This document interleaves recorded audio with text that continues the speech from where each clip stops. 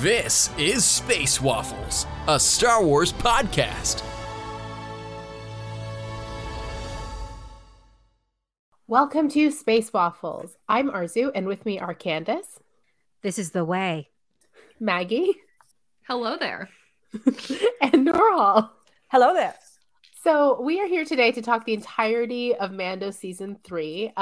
We initially made the decision to not go week to week early on because we're like, you know what? It's tiring. Like, it takes a lot out of you. We have celebration. And, like, shout out to anybody we have who celebration. has the energy. We had celebration in the middle. Like, shout out to anybody who had the energy to, like, podcast this week to week. And now in retrospect, that was probably a good idea because I can foresee the clowning that would have happened over the last 7 weeks only for us to then come here and talk about the finale. So instead, we're going to talk about the whole season. Kind of, I guess, a content warning ahead of time, although if you follow any of us on social media, I think you know where we land. We range from meh to that was awful. So if that's not your vibe, that's not something you want to hear, you've been warned. Although I do think you should stay. I think this is going to be funny. Wait. I was meh about the finale. I like the season as a whole. I just want to. Yeah. We're meh on the finale. There's like, yeah, but like there were some strong point. This was my favorite season of The Mandalorian so far. My personal. Okay, then. Yeah. So we're gonna. Okay. So we're gonna get. So into there it. may be some divisive opinions amongst us as well. Well, I was pleasantly surprised because I didn't expect to have so much Bo-Katan in this season. Yes.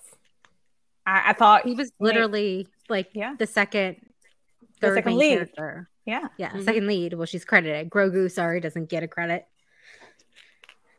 No, but you're right. Like, I think based solely on the trailer, I thought we were going to see her pop up here and there as like a foil or anytime we need to be reminded of the Darksaber stuff. But I really didn't expect her to essentially become the co-lead starting with the second episode. So that was a nice surprise. Also, a nice surprise is they didn't pull a Daenerys from Thank Game of Thrones, you. like Norhal and I were really scared about. And that's the problem because with how Game of Thrones ended, I was like, as long as she doesn't die, I'm happy. But yeah, like Arzu said on her review, is like that's not healthy because you just expect something a good storyline, not just okay. As long as this character is not dead, I'm happy. So yeah. But that kind of shows where our expectations were, where we were like, oh no, this female character that we really like is going to be turned into this mad woman. Yeah, putting some Taylor Swift. Play Taylor Swift, yes. The Swifties are getting ready to go to the concert. Yes. Just a couple more weeks. It's fine. I'll sit up here and cry in Canada. Could have gone. I expect lots of videos. Thank you. So, yes, I do think putting a big focus on Bo-Katan was definitely a season highlight.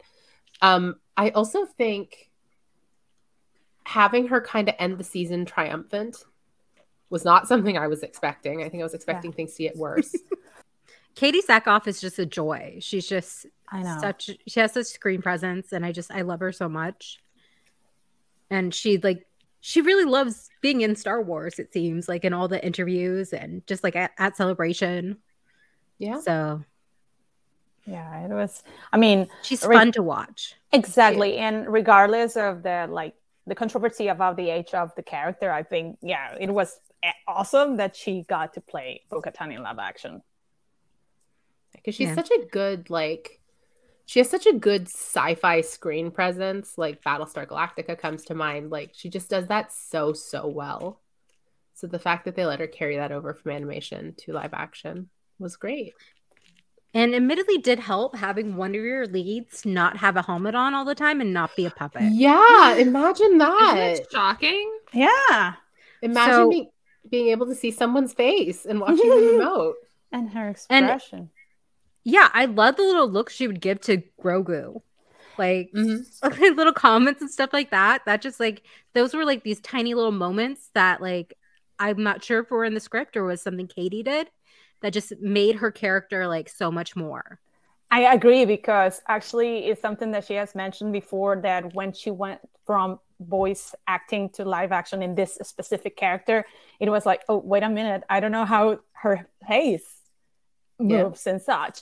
So, and again, I'm bringing Daenerys again, but it gives me this, when you see her in Katie, she's really expressive with her face, and see how she schools her reactions as Bo-Katan is awesome. And that's something that, for example, same with Daenerys and Emilia Clarke, that tells you the ability to adapt to the personality of a character, which is great.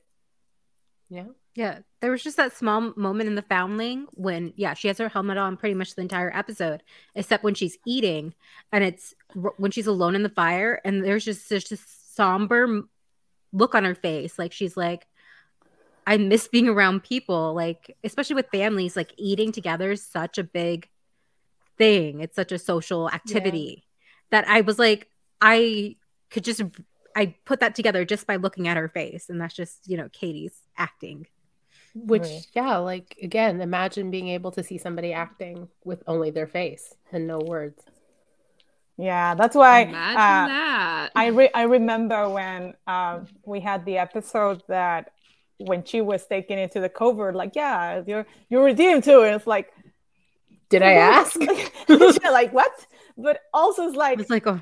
We were waiting, like, no, you are. If Dan could follow someone to live a helmetless life, you would be a good model of there's another type of Mandalorians, not to join him and wear a helmet all the time. So I think I said this in like my really short video, is nonverbal communication is amazing. You can do a script with absolutely no words, but you have to be able to see what those characters are feeling face wise. And sometimes the Mandalorian scripts can be a bit bare.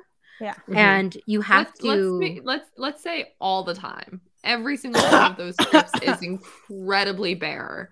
Yeah. Sometimes it works for them, but most often it does not. And it's fine to overlook it. I think that like a lot of us overlook it because like there's a lot of other fun stuff in the episodes, but when you look at it and like what other people in the industry say when they look at it, they're like, that dialogue is not great.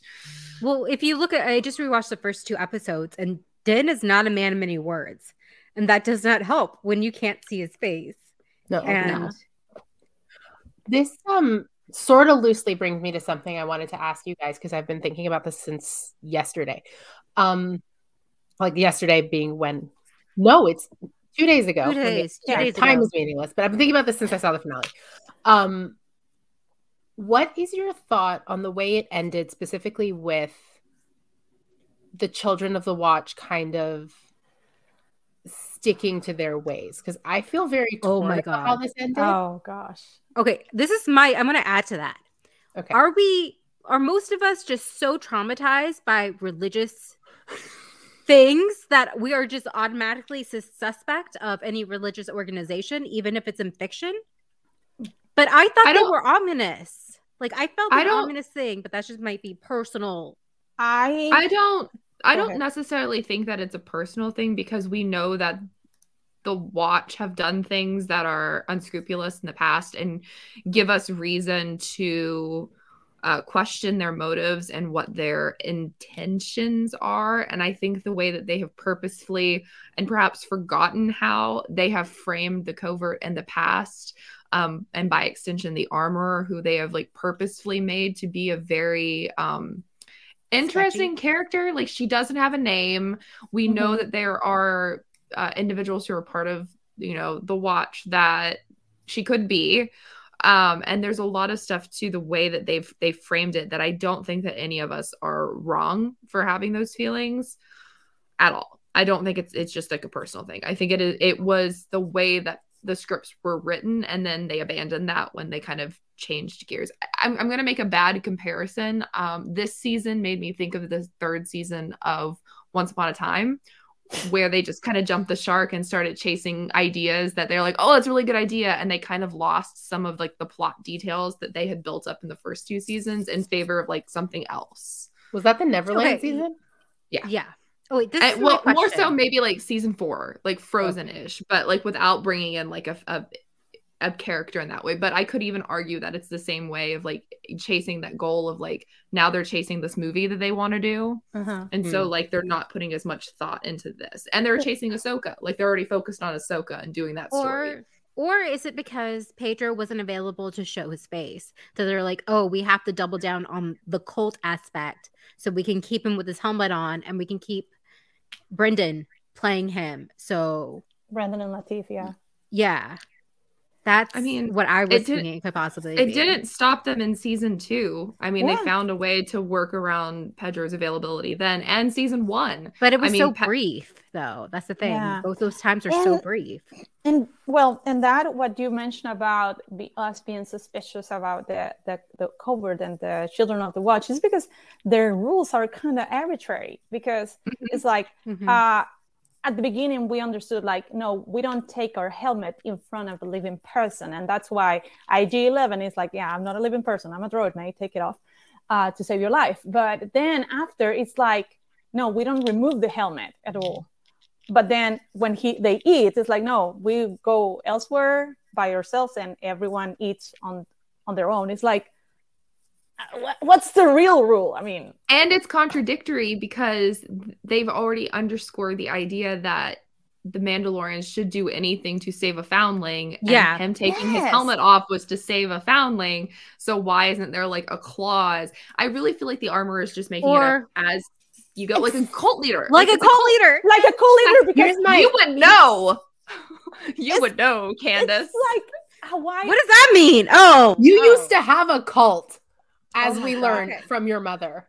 Okay, let me just like preface that just a little bit because also Norhal doesn't know the story. My mom went to London and Paris with us, and at one of the dinners, my mom, of course, likes to share embarrassing stories about me. And apparently, I was so anti-homework that I decided that it was now part of a religion, the religion according to Candace, that there was no homework. Like we didn't believe in homework.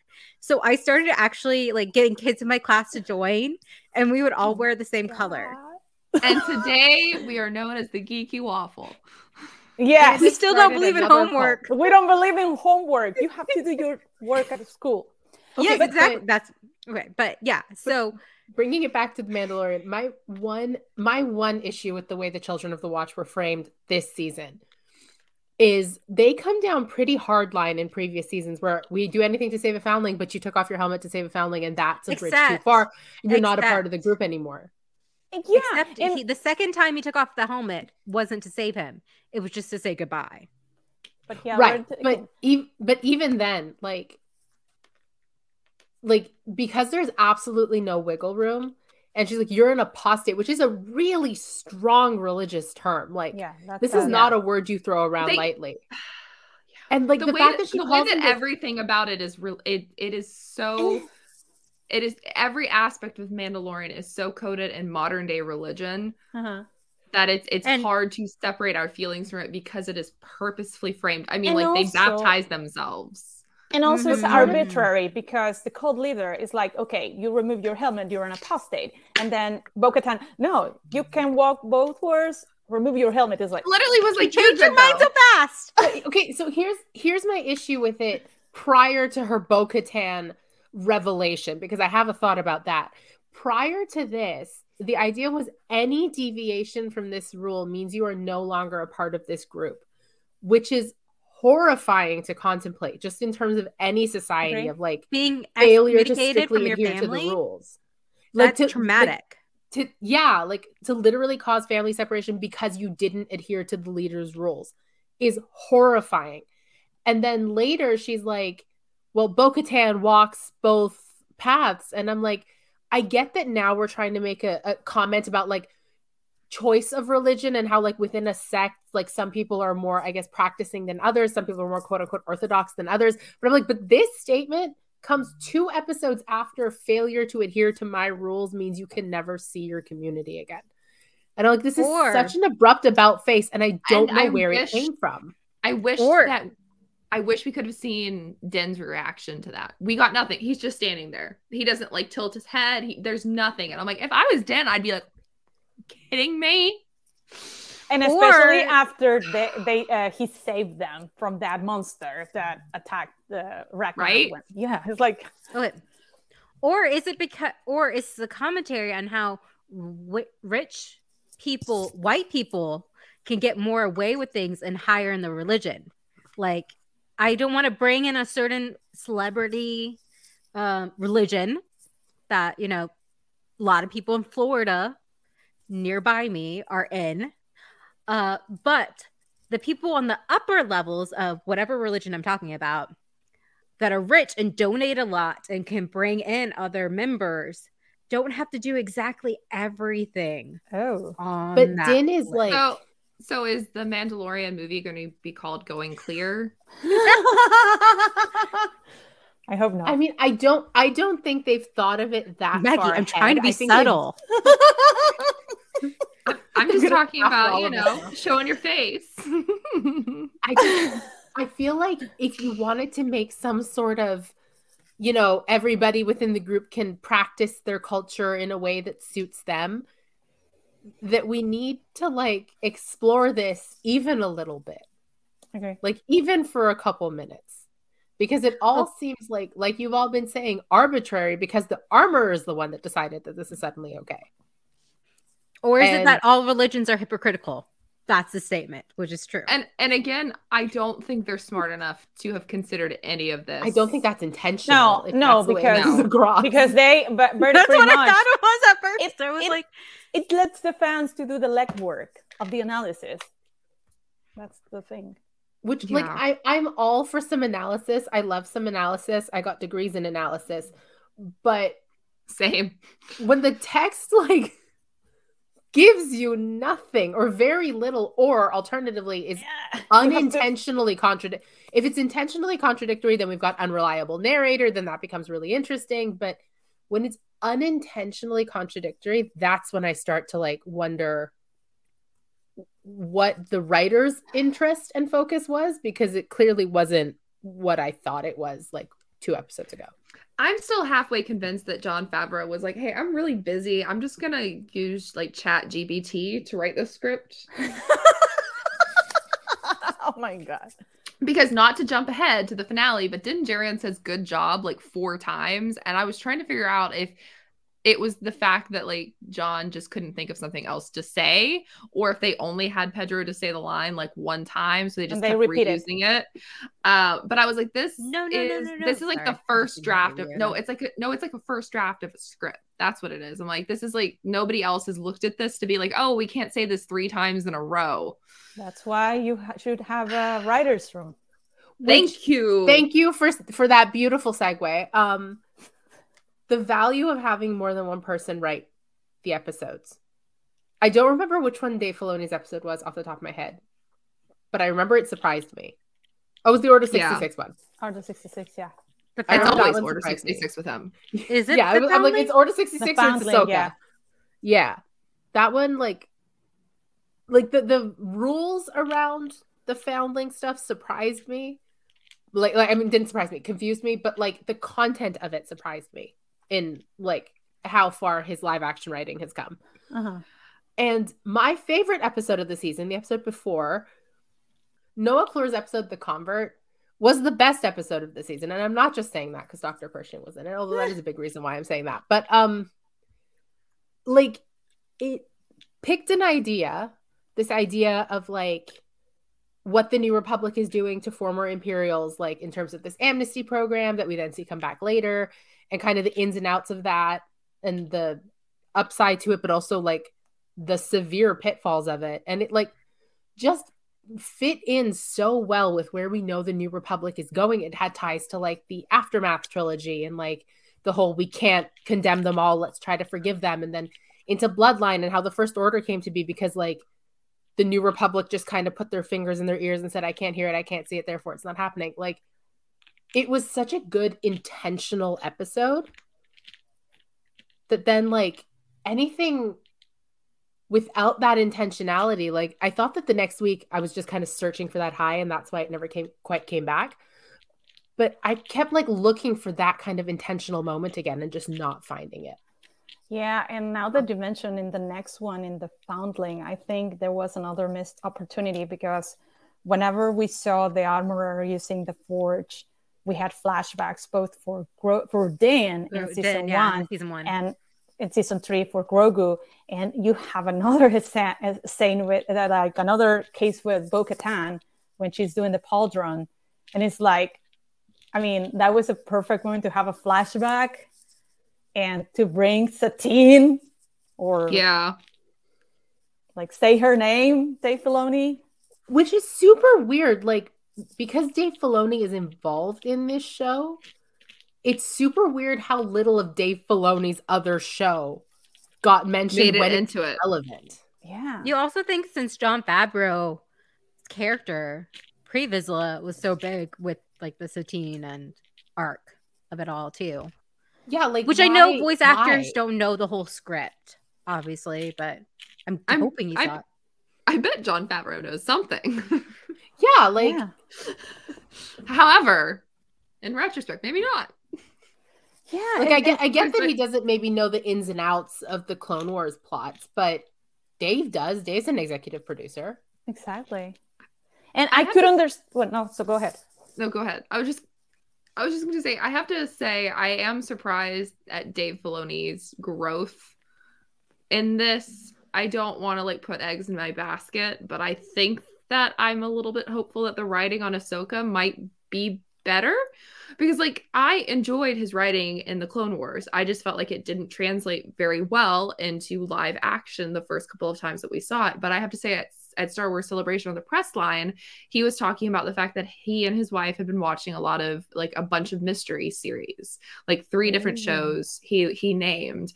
And I find that the best writing can be gleaned from mysteries, because those shows have to be airtight, especially the British ones, because their fans are going to not let the shows like survive if the writing isn't good. And so I'm hoping that he took this like time in the pandemic at home binging things to like really hone his craft and seeing how stories come together. And that like that gave me a lot of hope for Ahsoka, and seeing that he does seem like he's grown a little with this show, which admittedly was filmed a while ago, gives me hope that he as a creative may not be like Jon Favreau, because John's writing is constantly lacking. Just saying that Dave didn't write too much of the Clone Wars. He was more like he was the idea guy. Which is good, because that's what he needs to be for Ahsoka. And being the person who. But what he did write in Clone Wars, yeah, like the season 7 stuff. Was good. Like that the Siege of Mandalore arc. Kisses, and that's an arc people consistently cite as being a really good arc. Yeah, the writing. That was the exact arc I was thinking of. Mm-hmm. Yeah, and that was Dave. And it's kind of frustrating a little bit that I could understand in Obi-Wan Kenobi, Dave was not directly involved, that we didn't have even a mention of Satine, but here is her sister. Is like, I don't know if they're so scared of like scaring away the people who are just watching live action by having too much information. But the thing is, Bo-Katan mentioned her father. They could have just said, my sister. I think part of the issue is like, if their logic is we don't want to scare away people who aren't watching the animation, therefore we're not going to do things like mention Satine. Ahsoka, I know they say you can just go in and watch Ahsoka. I know that's the party line. That's what everybody maintains. And I think that's what a lot of people are going to do. But so much of Ahsoka, just from what we've seen in the trailer, hinges on you being at least somewhat familiar with Rebels. Like, who the characters are, where they are, why we care. A lot of that, like, so if you're putting that much faith in your idea that this cartoon stuff is going to translate to live action as a concept, you can name drop Bo-Katan's sister. Controversially, I loved the Shadow Council scene. However, people who did not read the books or are not like the 4 of us, specifically 2 of us who lost our minds over Brindle Hux. Yes. I mean, I knew who he was, but I wasn't losing my mind. But I was like, and that's why I left you out of that one, Candace. I know you know who he was, but I know you weren't like, oh my god, in the same degree. But I'm just saying, like, that right there required a depth of knowledge across multiple different mediums that a Satine reference would not require. Like, that is literally a Google search away. Super easy. You don't have to, like, glean who a character is if she just mentions that she has a sister. Yeah. Like, or, just that she had a sister, just like she had a father. Yeah. We don't know anything in the canon, in this current canon, about Bo-Katan's father. I mean, I'm not asking for a flashback with using Kate Blanchett. It's just a mention. She's too old now. I'm sorry. Listen, if they can make Mark Hamill into a 19-year-old zombie, That wasn't they can take some Mark of Kate Hamill. Blanchett's wrinkles away. Or de-age Harrison Ford for Indiana Jones. But I would like to say that, oh, fuck, what was it? I would like to say, we'll start that thought again. No, it was also the guy from the Thrawn books, too. Yeah. Admiral... No, Peleon. Peleon. Which, again, you didn't need to know. The legends. He was the Legends. He was only the EU? He's not in the... Yeah. No, but he was in Rebels. Okay. He was in Rebels. Was he? Okay. Yeah. Okay. But, okay, so you didn't need to know that this guy was in these books or in the Rebels. You just needed to know that he was simping for Thrawn. You know, that's it. And you got it from that quick combo. What I'm concerned about now, like with the Shadow Council specifically, is because they're talking about like Grand Admiral Thrawn. We're like, okay, we know Thrawn is coming in Ahsoka, therefore this Shadow Council might come back and these people might be relevant then. And I'm like, at that point, how much prior knowledge becomes necessary? I'm hoping none. Like, just for the purposes of other people watching, because like we know who these people are, we know why they matter. Like on a depth level, like Brendel Hux's presence, meaning like the First Order is rising in the background. Like we know why this is important, but how easily is that going to get conveyed to the audience? And I hate to say this also, as much as I love the Shadow Council, it is kind of weird to start off an episode with like an 8-minute scene of exposition, a Zoom call. Yeah, I've heard from a lot of people that was weird. Yeah, my brother keeps calling it the Zoom call. Well, that was the thing, is that we only got Moff Gideon at the end. Episodes. Yeah. And he has to like give a quick recap about what he's been up to.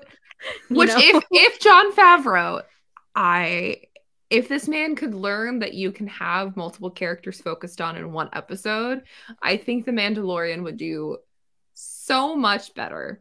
I think that was something that I really enjoyed with like the episode with Dr. Pershing being focused on, even though it didn't exactly like switch back and forth through different things, there was a lot of variability in what you were seeing. So it flowed like a normal episode of television and not this like, we may only stick with these two characters and them going from point A to point B to point C. Like a little bit of variety is the spice of life, as they say. And I think that could really benefit having had Moff pop up throughout it. And knowing that The Mandalorian doesn't film each episode at a time, that they kind of film everything all at once, makes it even more confounding that they don't do that. Because even if you only had the actor for like a couple of days, you could have them shoot multiple episodes that way because you're already doing that. So I don't understand why they don't mix things up rather than like this weird video game format that doesn't work. This is my question. Okay. I was thinking about this. Okay. So The Mandalorian, first live action Star Wars TV show. Are they playing it safe still? Because I understood season 1 and season 2 even playing it safe. But now that we're at season 3 and we have multiple shows.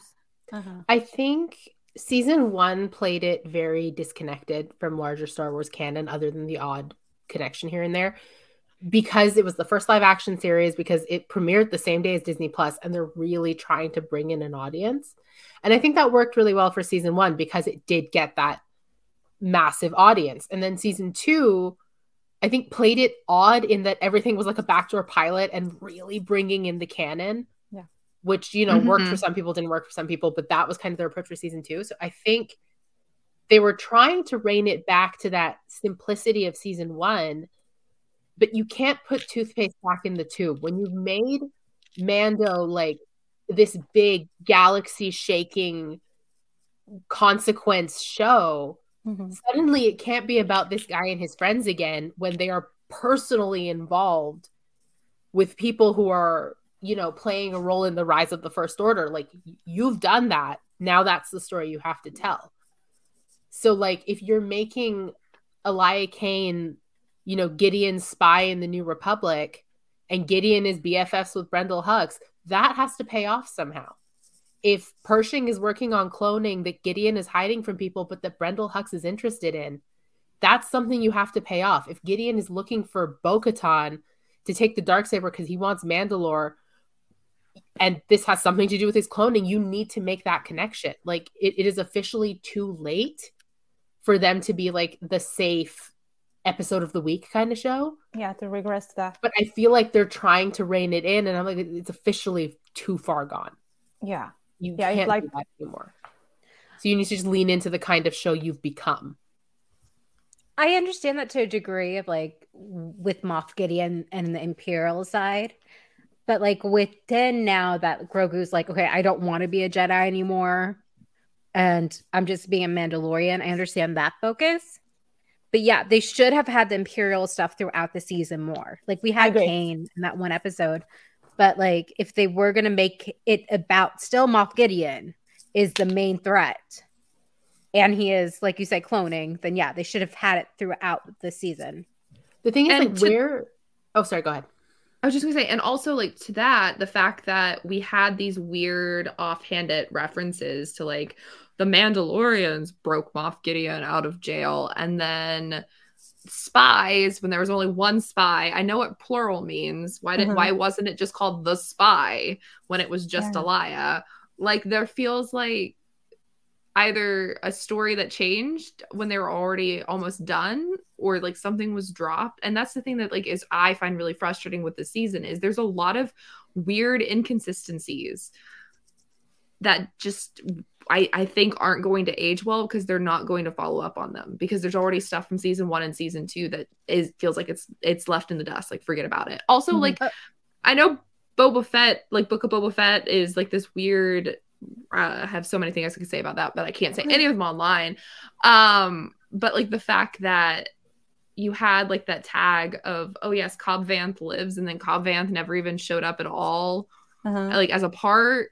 But then like also like the undoing, redoing, repeating some of the stuff that we already kind of got in the Book of Boba Fett Mando hijack, and like it's weird. It's so weird. So what was I going to say? Okay, so I feel like just from pieces, like I don't have any insider knowledge or anything, but that the finale was so short. It was the shortest of the 3 seasons. Yeah. And also Brendan. Shortest finale of the 3 seasons. Finale, right? Yes. Okay. It's the longest season of The Mandalorian by 12 minutes. I did the math. I made a graph. Of course you did. Because I need proof when I say things. But anyway, Brendan, again, who plays Den, the physical Den, said that we weren't ready and it was like heartbreaking or something to that degree.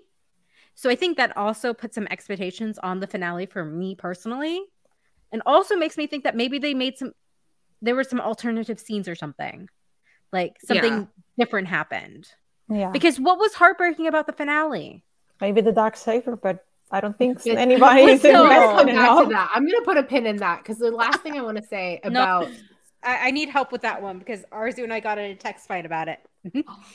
Listen, we're going to come back to that. There was lots of feelings about that one too. Yeah. What did I want to say about... Also, I just have to say, Brendan says a lot of things on there, teasing stuff that for some reason everybody picked up on that one. And I was like, y'all missed all the other ones where it was like, it's going to be so much fun. And then it wasn't. Okay. There seemed like some stuff was cut. Like, how did Grogu, he was on the other side with Bo-Katan and cut off. How did Grogu get it's not editing I'm worried about. It's not the editing. It's something to do with the plot. Okay, well, I just feel like there was some scenes missing because we have this cliffhanger of like, oh, Din's gonna go be interrogated, and Bo-Katan and the others are separated. And then they're like, JK, actually, we couldn't get Pedro, so let's just like keep going. Yeah. And then a lot of theories were that, the Man Flayer, he's going to use the Man Flayer on Dean, and everyone was theorizing about that. Well, because logically, they introduced this thing, so logic would demand and that's the thing that drove me crazy with everyone being really tongue-in-cheek and being like, well, if you didn't have your it's not expectations to read a story for where it is going. But then again, I guess that's our mistake because the Mandalorian doesn't actually seem to know how scripts function and how our story flows. They kind of like forget. it just doesn't. Here's my thing. I remember what I want to say was the final shot of this episode, which I know I'm jumping ahead, but the final shot of the season reads very much like a series finale. Yep.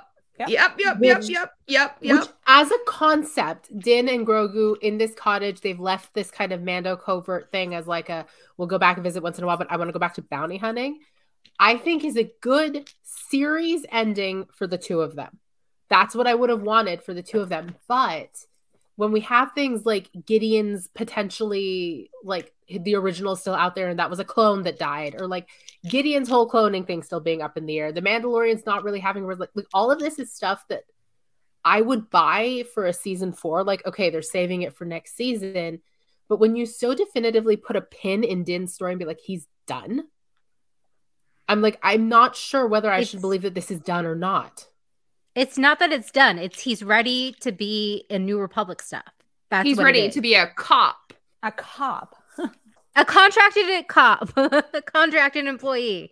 But he's exactly a civilian that they can get to do their dirty work and not still a cop. Yeah, on the outer rim. Still a cop. Because they don't want to go there. But anyway, they don't want to go there because those are the bad neighborhoods. Exactly. Yeah, okay. in the hood. Anyway, they're doing that because I think he's going to show up in Ahsoka. See, that sounds so bad when it's just her name, you know? If Grogu shows up on the Ahsoka show, I'm going to lose my mind.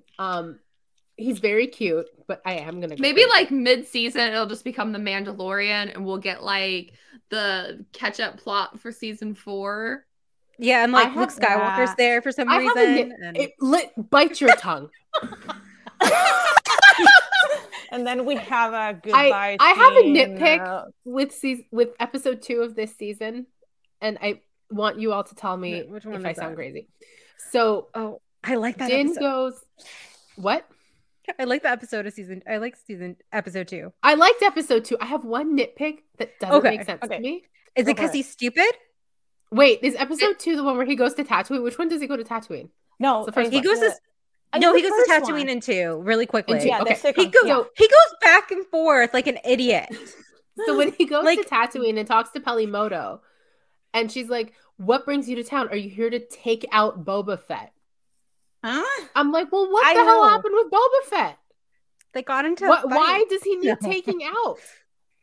Like, maybe and also Din doesn't really acknowledge it either. I'm like, y'all just saved the town together. Like, first of all, you just saved the town together. Second of all, the only person taking out Boba Fett is Fennec when she takes him out for dinner. And like, why is she asking Boba's friend if he's here to take him out when the finale note for Boba was, "We're gonna run this town better. Me, my wife, this is the fuzzy uncle, and our 4 adopted children." Like, this is what happened. Din caught Boba kissing Fennec and was like, "Okay, I'm leaving then." That's what happened. I see. Oh, okay. Or like Boba fed Grogu too many sweets and he was up all night and threw up and like he's like, "You're a bad uncle." No. I can't deal with this. He flew up. But it's things like that where I guess we're name dropping Boba Fett so the audience goes, "Oh, Boba Fett," but like words mean things. Can Pelly just like not know what's going on? Oh, but she was dating the mayordomo. At the end, Pelly was there.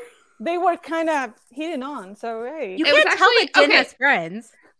Okay, actually, here's the thing. It wasn't actually Pelly. It was a Pelimoto clone. Everybody's actually clones, and all the friends are between all of the clones. Yes, all of the clones are actually friends with each other, and you never know who's actually friends with each other because it's actually a clone. Oh my God! Welcome to Clone Club. Oh boy. Okay. Do we want to take on the Darksaber? I'm pissed. Oh fuck! That was me pretending to be B2 emo.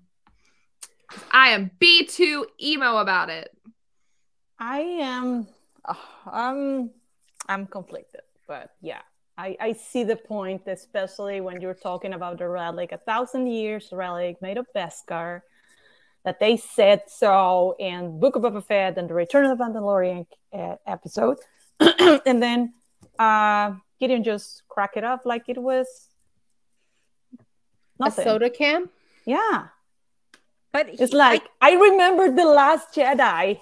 All the force that Rey and Kylo Ren took to break that scene. That scene was really big. Like, no, honey, we have The Last Jedi at home vibes. Like, I get what they were going for. Mm-hmm. I get the idea. Please illuminate. Yes, please the share. idea is that Bo has been so fixated on this Darksaber, and the idea is that she doesn't need it to win the day. I get that is the intent. My problem is that up until 5 minutes ago, my time, however long it's been in the story, it mattered to her. It mattered to her to rally the Mandalorians with this symbol. It mattered to them. All of that. So then if you're going to break it immediately, fine. But that needs to affect her longer than 0.2 seconds. That's my problem with it. Yes, Candace, you're raising your hand. Thank you. In the previous episode, Den tells her, like, I don't know what the hell this is. I just learned about it. This is not why I follow you. I follow you because of this, this, and this. And there's a look on her face again. This could just be Katie doing all the work for the script, you know, with her face and her acting. But, like, she's, like, accepted that she is more than just, you know, having the symbol. She is not just like he had the. And Mandalorian, symbols is all that matters to them.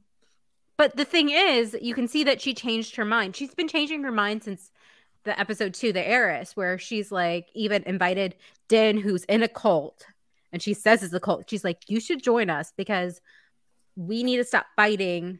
We need to join together. And then the episode, even when she insults Boba, she's like, we shouldn't be fighting each other. I think she changes her mind in terms of like groups and like fighting together, but it's changing her mind about what the Darksaber means to her that I don't believe. I believe the rest of it, of like changing her mind about like the group and about leading them and about her having what it takes. But if something has been that important to your culture your entire life and that personally important to you for about a decade, if not longer, it takes more than 3 seconds to shake it off.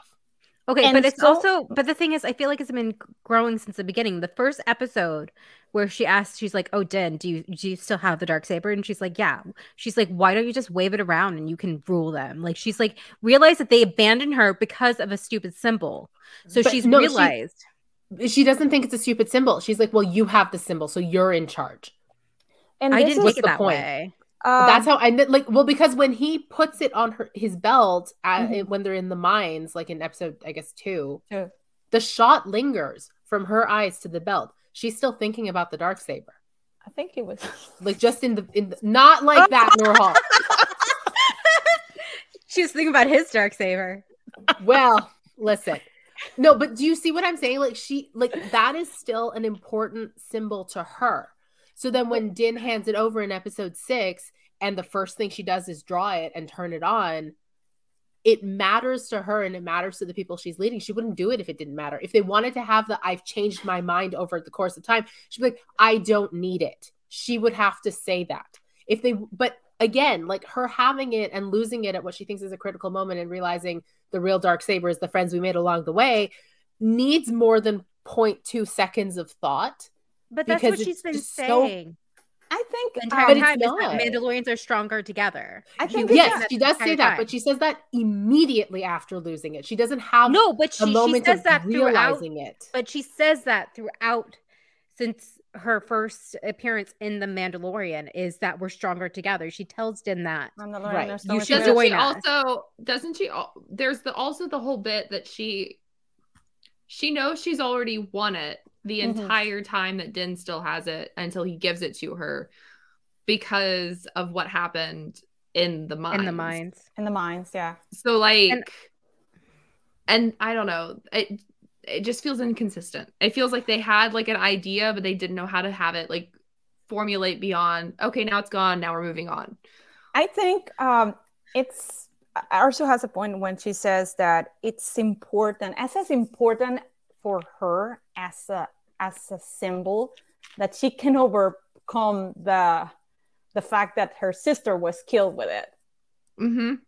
Yeah, I think there's a lot of like destruction And there's a lot of like unfolded trauma that, of course, the show's not going to go there. But at the same time, yeah, she repeats a lot Mandalorian and Stronger Together, but it's kind of like I don't know, motto, mantra. I made a comparison on Twitter, but and she also might believe that, but that doesn't separate her belief that to lead the Mandalorians, you would need the Darksaber.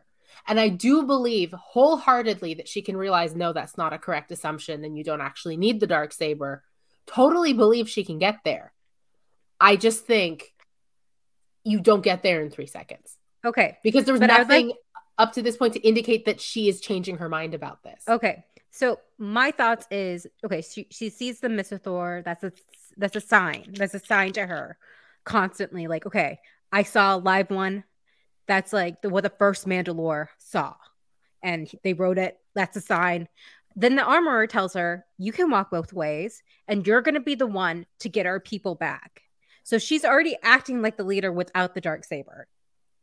But so but after that, she still knows at that point that she's technically won the Darksaber. That knowledge is there because the creature defeated Den. She took it off Den's body. She defeated the creature. Then why wasn't she like, Den, give me the Darksaber? Probably because she thought she's nice. She thought she's because she thought he was unconscious for most of that, and so she probably didn't want to have that conversation. But even like Axe is like, why don't you fight him? And she's like, I don't want to fight him. You know, like she's willing to kick Axe's butt. I don't think her desire to have all Mandalorians fight together is like necessarily interfering with her belief that to be the leader, she should wield the Darksaber. Like her not wanting to fight her people doesn't mean she doesn't think she needs the Darksaber. It's just she doesn't want to fight her people. You know what I mean? Like the two are not related in that way. I don't think it's a bad story point. I just think it wasn't acknowledged at all. Like, not to make the Last Jedi parallel that we've all been dancing around, but like when the legacy saber snaps in half, everything about that fight changes. Yeah, because we have this confrontation. It's paying off an earlier point where they are both doing the exact same thing, and the saber shoots past Kylo and into Rey's hand. Now they have both reached this level in their light, dark force battle strength thingy where now when they're reaching for it, they're equally as powerful in how it's working. So that has changed the dynamic of their relationship. That's changed the dynamic of this conflict. And that in theory, has an effect on the story. Obviously, we just pretend it didn't happen in the next movie. But like them ripping that in half ends their fight. They don't just get back up and like start throwing punches. You know what I mean? Whereas like this thing that has been the source of the entire fight between Gideon and Bo gets crumpled like a soda can, and she's like, well, that's fine, and then socks him in the jaw or whatever she actually winds up doing. Well, it's just what happens after that though? What happens after that though is that she gets Grogu and Den help her, and they work as a team to defeat Gideon. So, but all I'm saying is like a few moments of, oh my God, I've lost the Darksaber, like a hesitation, a something to make me believe that this mattered to her at all. Cause I don't believe it. Like he could have taken any blade from her, not the one she spent the last 10 years alternately wielding and feeling inadequate about. It just like, you can't convince me it matters to her when she's not acting like it mattered to her. Yeah. That's my problem. But the thing is, like, I honestly don't think it mattered to her that much in season 3 after her people just like abandoned her because of the symbol. And then she's also talking about fairy tales and how the Mandalore isn't cursed like everyone's saying and all this kind of stuff. But that's bitterness. You don't just get over it when all your friends leave you because you don't have the cool toy anymore. You get bitter about it. That she was this close to taking Mandalore back and lost it because she lost that blade. Now she's like, well, that's the reason I lost, is because I didn't have it. And then you see what when that pledge from Din that she expresses that the animosity between the people. I mean, she's doubting on her character as a leader, and that's where Din comes up with that. Well, all I know about that blade is what you told me. But you can see there's some degree of importance. And she just mentioned that everything that we speculated how she lost the saber to Gideon, it was because she surrendered it in order to save the people. In that moment, I mean, it was like never trust the Empire. Kind of give me vibes of A New Hope when Leia told, the rebels are in Dantooine and they destroyed Alderaan anyway. Even her surrendering it to Gideon and then her people dying anyway is something that should have like played into the loss, because her giving up the Darksaber, thinking it was going to make things okay, made it so much worse. So her having it again, to me, communicates, like based solely on the language of the show, to me communicates that her having it again should to her represent seizing back the power Gideon took from her. And to have Gideon once again destroy that should have some sort of have an emotional resonance. Yeah. Like it's all set up in the text. It's just, again, it's not that this couldn't have played out in a believable way. It's just too fast. It's so fast. It's abrupt. It was like she had already made up her mind that it didn't matter. Like, but that was not the case 4 minutes ago. No, the whole ending the whole ending was too fast. Yeah. Din, Grogu, and Bo don't have like a scene together, really.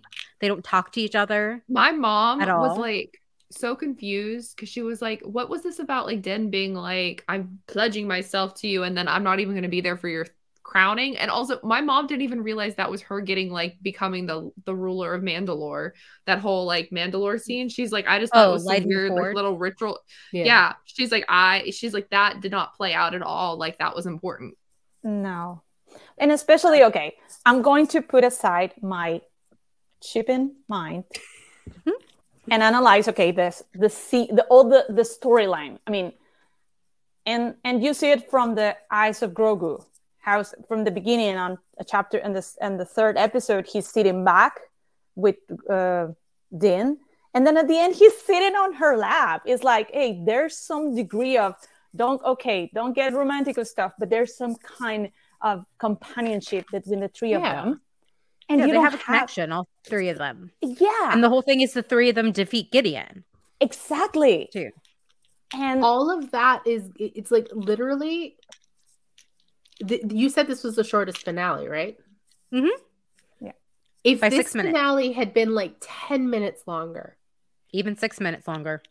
Like however much longer, it would have given us time to have Bo emotionally feel the loss of the Darksaber at all. Or even discuss it. If they discussed it afterwards. Discuss it. Hesitate for now. 10 why seconds. would these characters talk? This is not a talkie. See, the thing is, even react like to it for 20 seconds. Have an ending conversation with Din and with Grogu just there because he's not going to contribute. I mean, all it needed was her being like, "Good luck out there. Like we're always here if you need us." Yeah, exactly. Like we'll see you again once you like go on your like travel. Like Din doesn't talk to Grogu. He talks about Grogu to the armorer. Also, since when do the Mandalorians do apprenticing? And I'm like, did he have a mask? Was he an apprentice? Did he have a mask? What is this journey they're going on? Like, there are lots of really fast and loose with the Mandalorian. Yeah, lore. it feels I don't know if it's like Children of the Death. Like they're weird. Yeah, made up. Especially Children of the Death. Because I mean, Death Watch. They're Death Watch. Yeah. Watch. They are. Watch. Again, they're watching a lot of children die out there by dinosaurs. Yeah. Freaking how many, Paz? How many have you lost? Also, Paz. Yeah. He sacrificed himself in the last episode. Din interrupting Ragnar's anointing, baptism, whatever, to be like, I'm going to adopt this kid that's already kind of been my kid for 2 seasons. Paz from the grave was probably like, really, dude? Really? I'm not even cold. He's like, you're ruining my kids. He's like, there's not even a lake monster to attack my kid during its baptism. Now it's Din. Also, when Grogu and Ragnar were having their little fight on the beach, and Din's like, nah, my son can kick your son's ass. Or like he said it in a not that way. And then Bo was like putting the little thing on Grogu's wrist, and she's like, don't worry, my dad was the same. when I was a kid. I'm like, okay, so everybody has acknowledged that Grogu is Din's son. So why she says, you thought your dad was the only Mandalorian. She says, your kid. She's like, Bo, everyone but himself. Clan of two. Yeah. Mm-hmm. Also, since when did the Mandalorians need parental approval from a foundling who is by nature an orphan? So my question is, how did Din ever become like anything? Because his parents are dead. Maybe because they can confirm he's dead. They're dead or something. Like, we saw the bodies. It's confirmed. We saw the bodies. But like, they know this poor child was a Jedi, which means like double no parents. It's the logic. Yeah. And like you said, a little bit more exposition. I mean, okay. Also, what I didn't like is that he had to adopt him because of a technicality, because he wanted him to be apprentice, not because he's like, I love this kid, he's my son. I claim his Amazon. But we know he loves it because he adopted him like when Grogu came back in Book of Boba Fett. Yeah. But like, I feel like maybe like, I know they probably wanted to save it for the finale, but after he came back after the Living Waters, he'd be like, well, I'm one of you guys again, and now it's official, my kid's staying, let's make him a Mandalore, let's make him my kid. Well, I get them making him like officially an apprentice, and I think this is the one time where I'm like, we didn't need all that. They could have cut that, but I want to make him my apprentice. He's too young to speak the creed. They could have cut I'm his father. That's it. Yeah, like, you end it there. Din already knows he can't talk to take the creed. Din's been a Mandalorian for a while. Like, Dum I'm sure should know these things. But also, I would have traded that scene for like Axe adopting Ragnar. There you go. Oh, that's cute. That would have been more, because that would have been an emotionally satisfying. Because I already I really liked what they did with Axe and Paz and that, but I would have loved to have seen that play out over a couple of episodes and not like suddenly happen and then suddenly get resolved.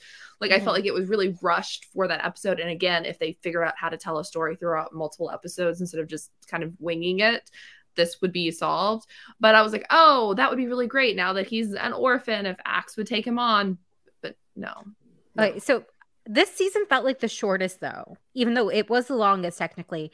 But the longest episode we had was the Dr. Pershing episode. Yeah. And as cool it was to see all that, we needed more time with Bo-Katan, Dan, especially since none of that was really followed up again at all throughout the sure, Aaliyah what shows up again of, or whatever. Okay, but you could have established that. But what's the point? What was the point of it? You could have established her as a spy in that one episode, because you already knew that she worked on the ship. You already knew she was most likely up to no good.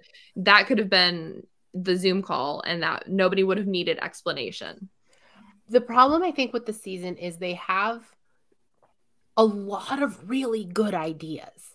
Mm-hmm. There's a lot of good ideas. There's everything in the Pershing episode. There's all of this familial stuff we're saying, like the Pax and Axe dynamic, and like him maybe taking on Ragnar, and like Bo-Katan and what it means to be a leader. Like, there are so many good concepts in this season that then just get lost in the finale, because the finale was like, what, 45 minutes? And I swear 35 minutes of it are 42 minutes. 42 minutes, yeah. So 32 minutes of it, because it was only maybe 10 minutes of meaningful dialogue, 32 minutes of it are things exploding. Yep. Which I get, it's Star Wars and not Star Conversations, but like, if you've set this much up, you need to wrap it up. Exactly. It's like, and there you can bring connectivity or cohesivity on, for example, that we immediately go to Din living with Grogu on his apprenticeship journey, but then we find out he's going to be doing some independent contractor service for the New Republic. You could have tied that, like, okay, he's just going to stay in the Outer Rim, helping fighting the Imperial remnants to protect Mandalore, because we saw on the previous episode the Shadow Council were not that happy to hear Mandalore was coming back. And it's like the Shadow Council felt really like Nick Fury, like them trying to put that stuff in the MCU to make sure it tied all together. The thing is, like, I'm going to use Andor as an example because we know Andor's getting another season, so I can like say this very concretely. But like, I understand that certain things in a TV show from one season to the next you can't resolve everything at the end of your season, because then why are people going to come back? Mm-hmm. But like with Andor, you know, like Bix was in Imperial captivity and is now mentally unwell. By the end of the season, Bix is still mentally unwell, but she's no longer in Imperial captivity. That problem has been solved. So the problem with this is like, none of the big plot points, except for the retaking of Mandalore, were closed in like, and even that felt like way. It could have been an email because of how minor they played that. Despite that being a major theme throughout the season, it was literally like, I think it was a minute in total of footage. And it was like no dialogue. Well, they tied together the IG-11 coming back, and they tied together for why? For what reason? To sell another freaking toy? My theory is because Dean needs a babysitter. Oh my god!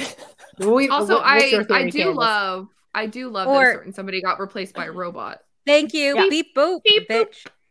Yeah, and also I'm happy to see more. Just in the same comment, I like to see Elia Kane doing a great job.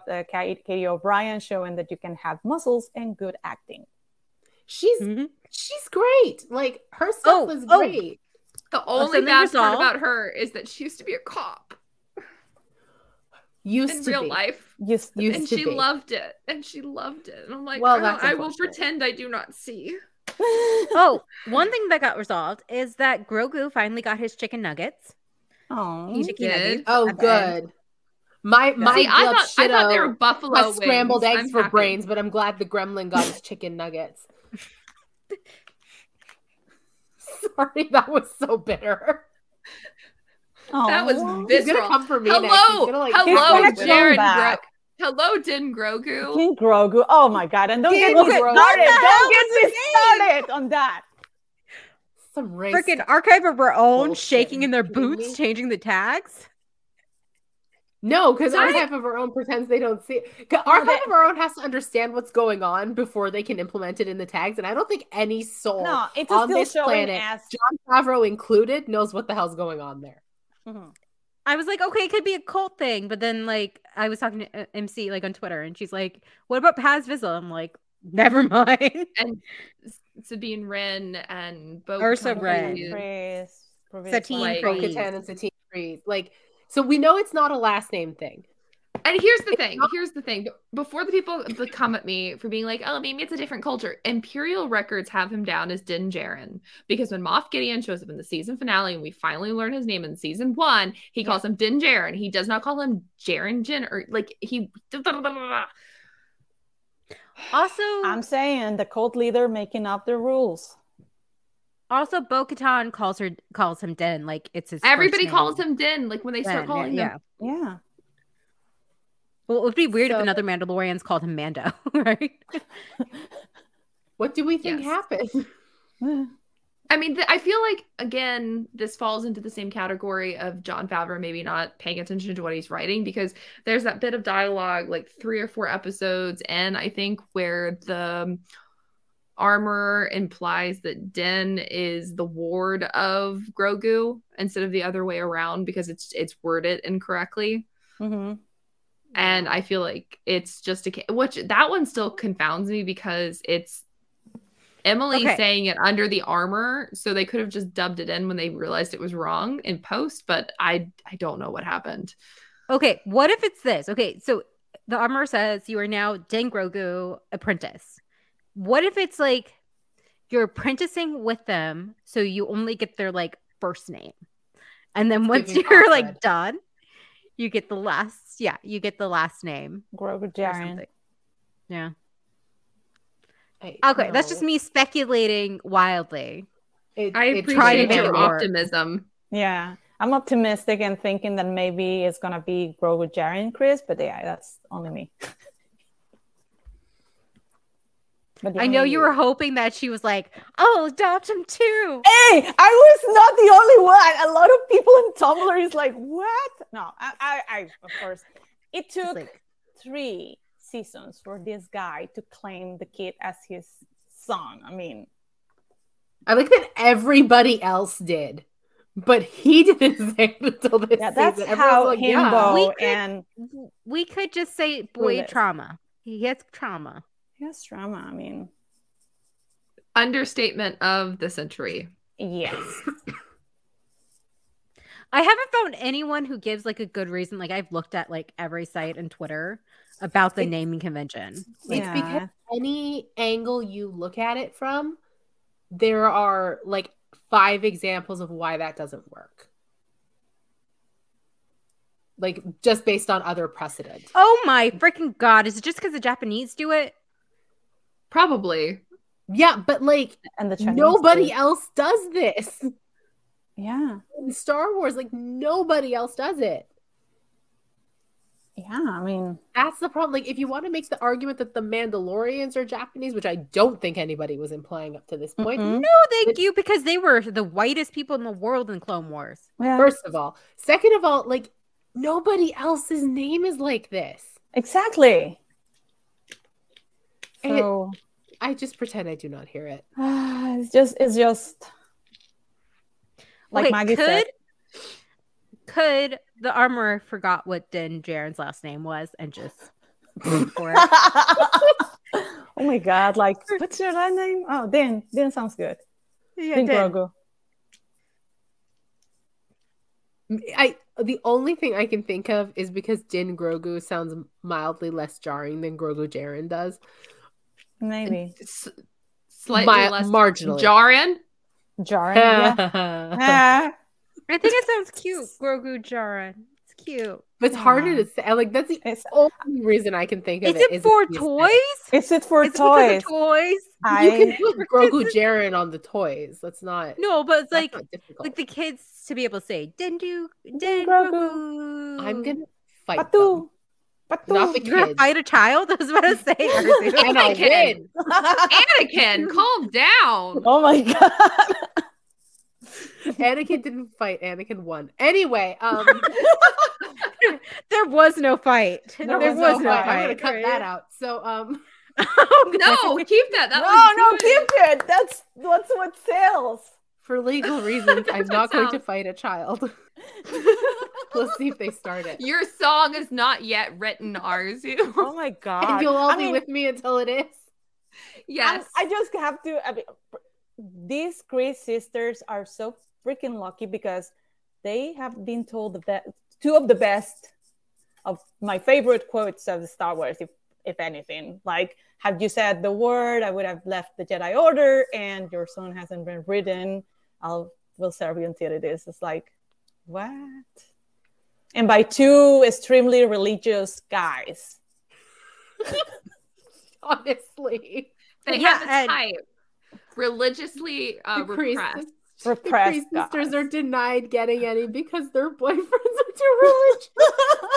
I know. Yeah, I I don't mean, know if they're Variety that was lucky, on but- something when they did that Actors on Actors with Pedro Pascal and Ewan McGregor. Oh my God. That's so funny. They Okay. weren't that lucky. Save that for Waffles After Dark. But Yeah, that's Waffles After Dark. I have some Waffles After questions. Dark. Okay, Please join our so, Patreon to get our Waffles After Dark. Tiers start at $1. Yes. so final thoughts on the season. Yeah, I think I liked it because I'm such a big Clone Wars fan, and it and Rebels, Felt and it Clone tied Wars-y. together this arc. And I love Bo-Katan. I love her Yeah. so I freaking much. I wish she could have been in a better season. Oh, Like, yeah, there's I would- definitely things I wanted more, but because it was Katie and because she just owns that character. yeah, I well, feel like yeah. season 4 is going to focus more on Bo than on Din, honestly. You think I so? hope it I does. do. Based Yeah. on the Oh, I way thought- it ended, I feel like because so much of the plot, what's left over of the plot, so much of it is focused on that side of the story and not on Din's side. I feel like they're going to shift focus. I thought And they were going to be they've done already with her. And they've already kind of said that, like, if your option is between the person that started out who doesn't actually show up to show their face or the actress everybody loves that can show her face on screen, I feel like you will be inclined to try to go towards that character. And they've said, like, they've teased that, like, the Mandalorian can be about all the Mandalorians. It's not just one Mandalorian, which is what gave me that impression as well. I feel that it might feature, I mean, it's not my chipping brain speaking, but I think, I mean, Grogu sells. Yeah. So, I mean. So much. Exactly. So maybe it's going to be like popping in and out. Yeah, I can see him like popping up. Because Gideon's clone thing is not resolved. So because it's so much more of a personal, there's so many more personal stakes with Bo-Katan and Gideon than there are with like Din and Gideon. Like I think they only dislike each other because they just happen to get involved, not because of actual personal stakes. If Gideon, Grogu is the personal stake. Grogu again, yeah. But like, so I think, but they already got so much more. And they'd already got what they needed out of the kid.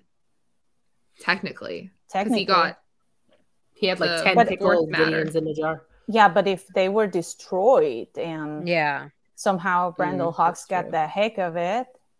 Well, maybe that's the focus then, is it's Bo and it's Gideon's thing, and then she finds out Gideon's going after Din, and then that's where Din comes back in the story, and we can keep selling Grogu toys.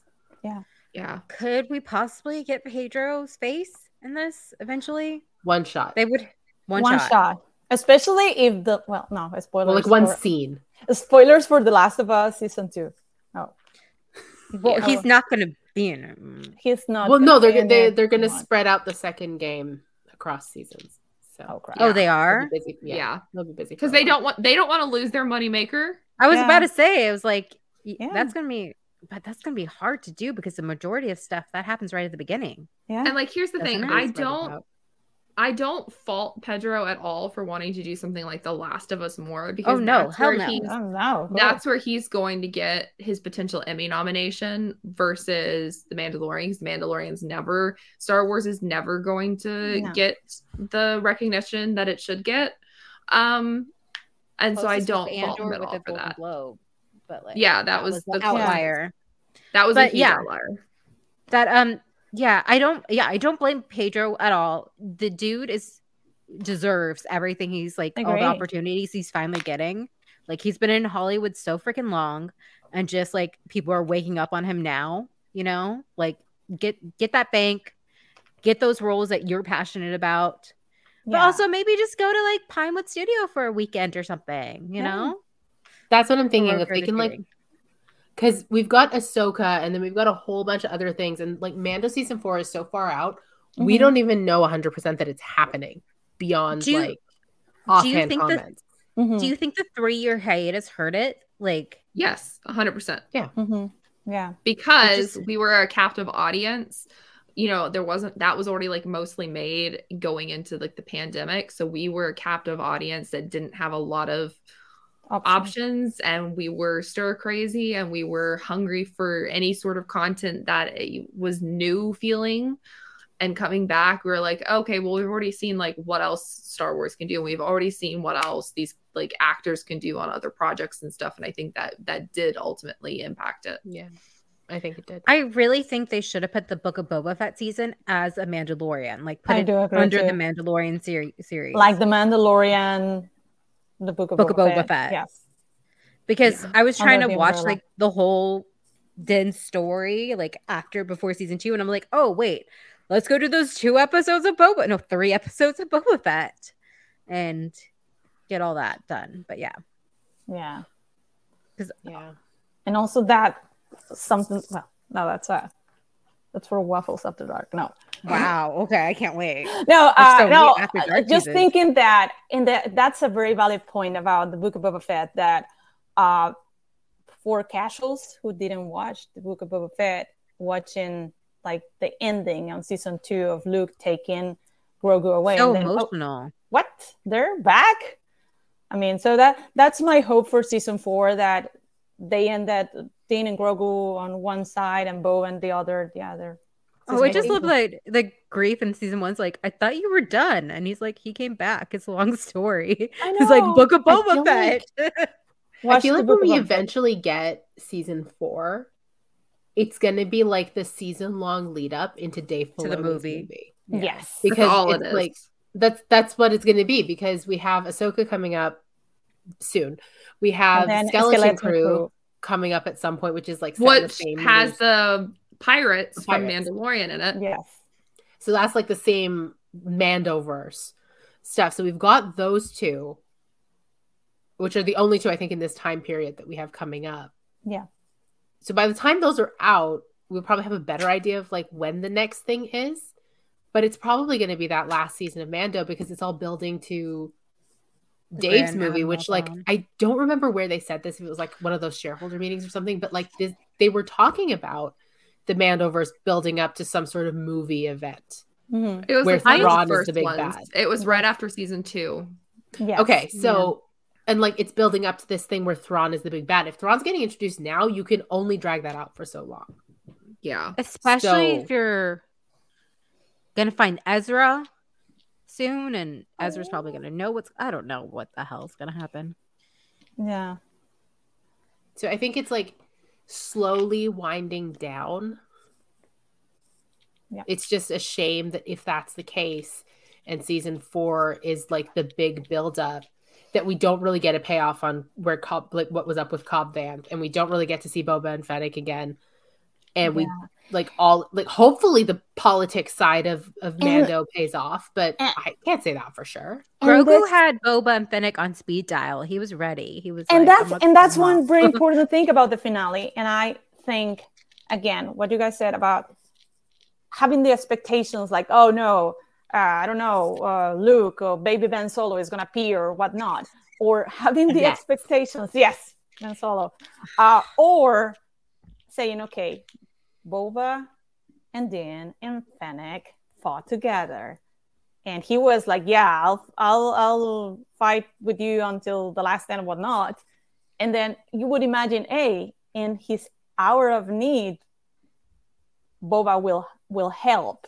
I mean, it was not far-fetched to think that would happen, and especially because it would also tear another wall from Bo-Katan regarding Boba Fett.